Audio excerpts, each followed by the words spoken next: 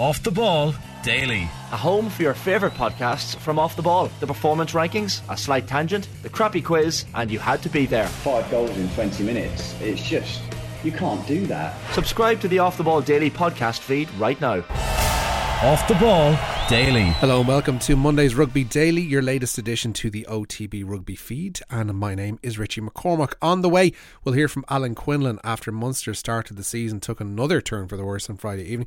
Plus, Leo Cullen on Leinster's harem-scarem win over the Cell C Sharks on Saturday evening. But as anyone who watched or indeed read about that game may have guessed, the injury update following the match was never likely to be kind to Leinster.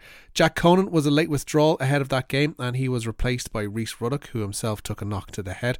Jordan Larmour suffered an ankle injury, but most worryingly of all, Ryan Baird was stretchered off following a bad fall from a mid-air collision. The relatively good news regarding Baird is that he is undergoing the return to play protocols this week with no longer lasting physical damage. Ruddock and Luke McGrath are also recovering from head injuries this week, but the news is not great regarding Larmour. He requires further tests to ascertain the seriousness of his ankle injury, but he must be now considered a doubt for Ireland's autumn internationals, which are less than a month away. James Tracy, Ronan Kelleher, Hugo Keenan, James Lowe and Kieran Frawley all remain out of action ahead of Friday's game away to Connacht. Indeed, Tracy's continued absence has forced Leinster into signing Tadhg McElroy to a short-term deal. The hooker is a former Ireland under-20 international with spells at the likes of Saracens and London Irish to his name, and Leinster head coach Leo Cullen was asked today about McElroy signing. Well, Tadhg came in and he trained with the senior team during pre-season. With James Tracy being out of action for a while was something that we wanted to explore anyway, because Dan and Ronan have in recent times been selected for Irish camps. Then we have our two young academy hookers, John McKee, great to see him come off the bench and score try at the weekend.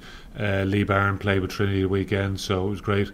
But with James out and the two lads more than well, and we hope that both are picked for November.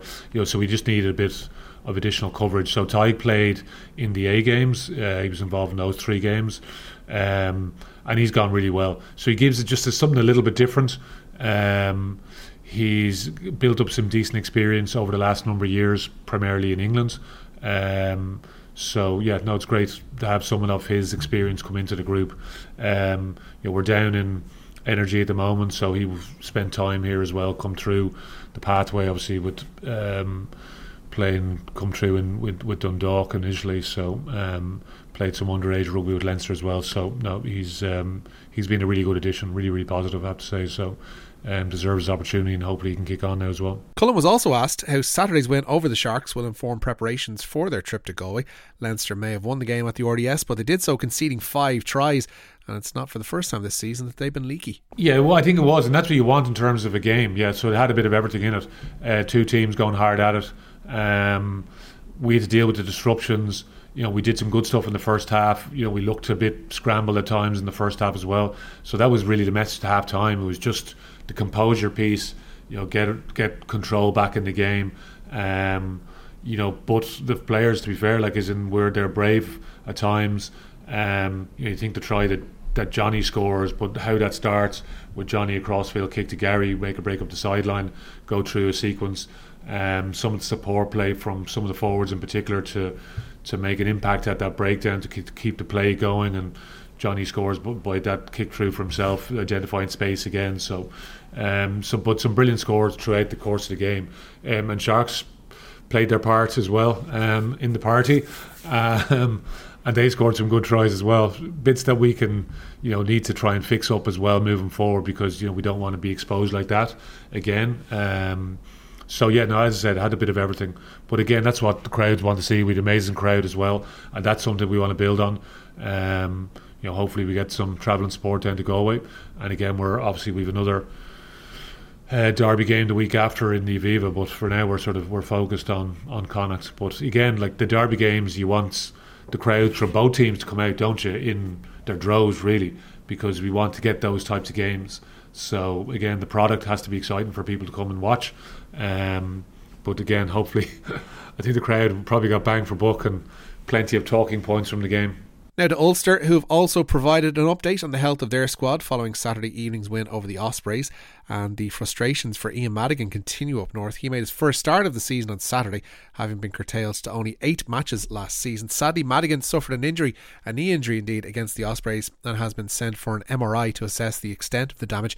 Kieran Treadwell missed Saturday's game over the Ospreys, with Ulster now revealing it was down to a chest wall injury sustained in training last week. They'll also see him miss this weekend's game away to the Emirates Lions. Marty Moore, meanwhile, suffered a concussion on Saturday night, and he will be following the return to play protocols this week. Now to Munster, and Alan Quinlan says he's getting increasingly more worried about their start to the season. Friday night's 20 points to 11 defeat to Connacht in Galway was their third in 4 matches. Things don't look like getting any easier for Graham Rowntree and co, with last season's URC runners-up the Vodacom Bulls visiting Thomond Park this Saturday evening. And speaking on this morning's OTB AM, Quinlan said it's difficult to see light at the end of the tunnel for Munster right now. Yeah, they're all big games now, and I think all eyes are on Munster. I think he just had a really deflating kind of feeling on Friday night. You know what? It's hard to see the results coming in the next few weeks, but it is what it is. They're in this position. If I was a player in the dressing room, you know, you'd be feeling the pain of and the disappointment of it, but they've got to try and stick together and claw their way out of this, really. It's not a case of a load of internationals are going to come back and fix everything and they're going to get their best team out in the field.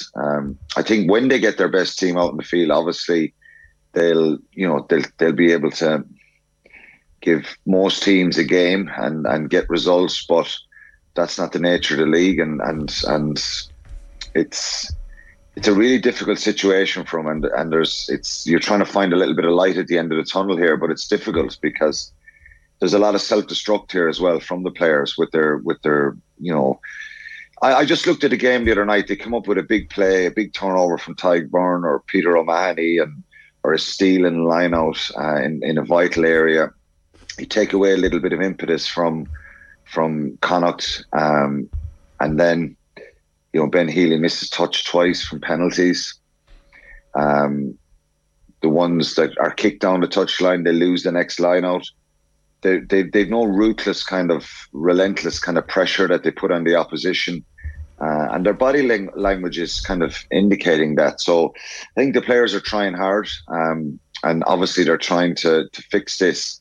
And there's certain things in that game, and you have to be respectful to Connacht. Like, it isn't the case of Munster should go up there and win the game by, you know, 10, 12 points or 15 points or whatever. But there's a vulnerability about this team now that everybody is going for, and the proof is in the results. So it is very worrying and concerning. Further to that, Quinlan says this weekend could be an opportunity to restore some of the players from the Emerging Ireland tour back into the Munster squad. The likes of Jack Crowley, Calvin Nash, Diarmaid Barron, Alex Kindellan and John Hodnett are once again available to Graham Rowntree, and in a personnel sense, Quinlan says change is a necessity. He's got to change something up now and try and look to play the younger players, I think, because it doesn't get any easier, Nathan, in the next few weeks. So if you're going to possibly end up still struggling and still maybe losing games, there needs to be a change. You know, there needs to be a change of the guard. And look, this is going back. There's maybe we all didn't realise how kind of difficult and bleak this situation is. But you know, there's problems there for a number of years, and there's probably, you know, player recruitment, the coaching style, maybe the standards, fitness levels. They don't look the fittest team. So I think you have to put in young players there as best you can, and make changes. Obviously, you don't just kind of throw everything away. They'll have to try and keep some power and strength and experience for the Bulls of the weekend. But I think if there's going to be any kind of positivity garnered, they've got to strip this right back again and look to try and see and develop for the future. I think a few people have mentioned to me. I think people mentioned obviously a lot in the last couple of weeks about Joe Schmidt losing the first number of games when he came in. People are hoping that that's the case here. But also in 2015-16, I think Leinster unearthed a lot of really good young players when they played them in Europe. Speaking of that emerging Ireland tour, Simon Easterby's young squad completed their tour of South Africa yesterday with a 21 points to 14 win over the Cheetahs in what was their toughest game of the tour. Easterby was asked afterwards what is next for this group of young players. I guess part of the reason for doing this is to find out about individuals, how they work in our environment, make it hard for us not to pick them again, and so many players are going to make it very hard for us not to pick them again when it comes to November series and beyond. And I think that was part of the process as well, that the opportunities that this last 3 games and the 2 weeks together presented only a couple of weeks ago, it was probably something that some players certainly wouldn't have thought they had that chance, and now that they've tasted that, I think they'll have an appetite to go back to the provinces and continue to improve, but it's going to make it really, really difficult for us by the way the guys have gone about their business this last couple of weeks to pick a squad for the November series, which is exactly what you want. Finally, for me, a former Kildare resident and Blackrock College graduate could play against Ireland A next month. Ollie Jaeger has been included in the All Blacks 15 squad that will play at the RDS on November 4th before a game against the Barbarians at Tottenham Hotspur Stadium. Jaeger is a prop who plies his trade with the Crusaders in Super Rugby, having moved to New Zealand from Ireland back in 2013. That will do it from me. My name is Richie McCormack. I'll have more Rugby Daily for you tomorrow. Don't forget to give any positive feedback to this particular podcast wherever you happen to consume them, and it will be appearing every Monday to Friday in your OTB Rugby feed. I'll talk to you tomorrow.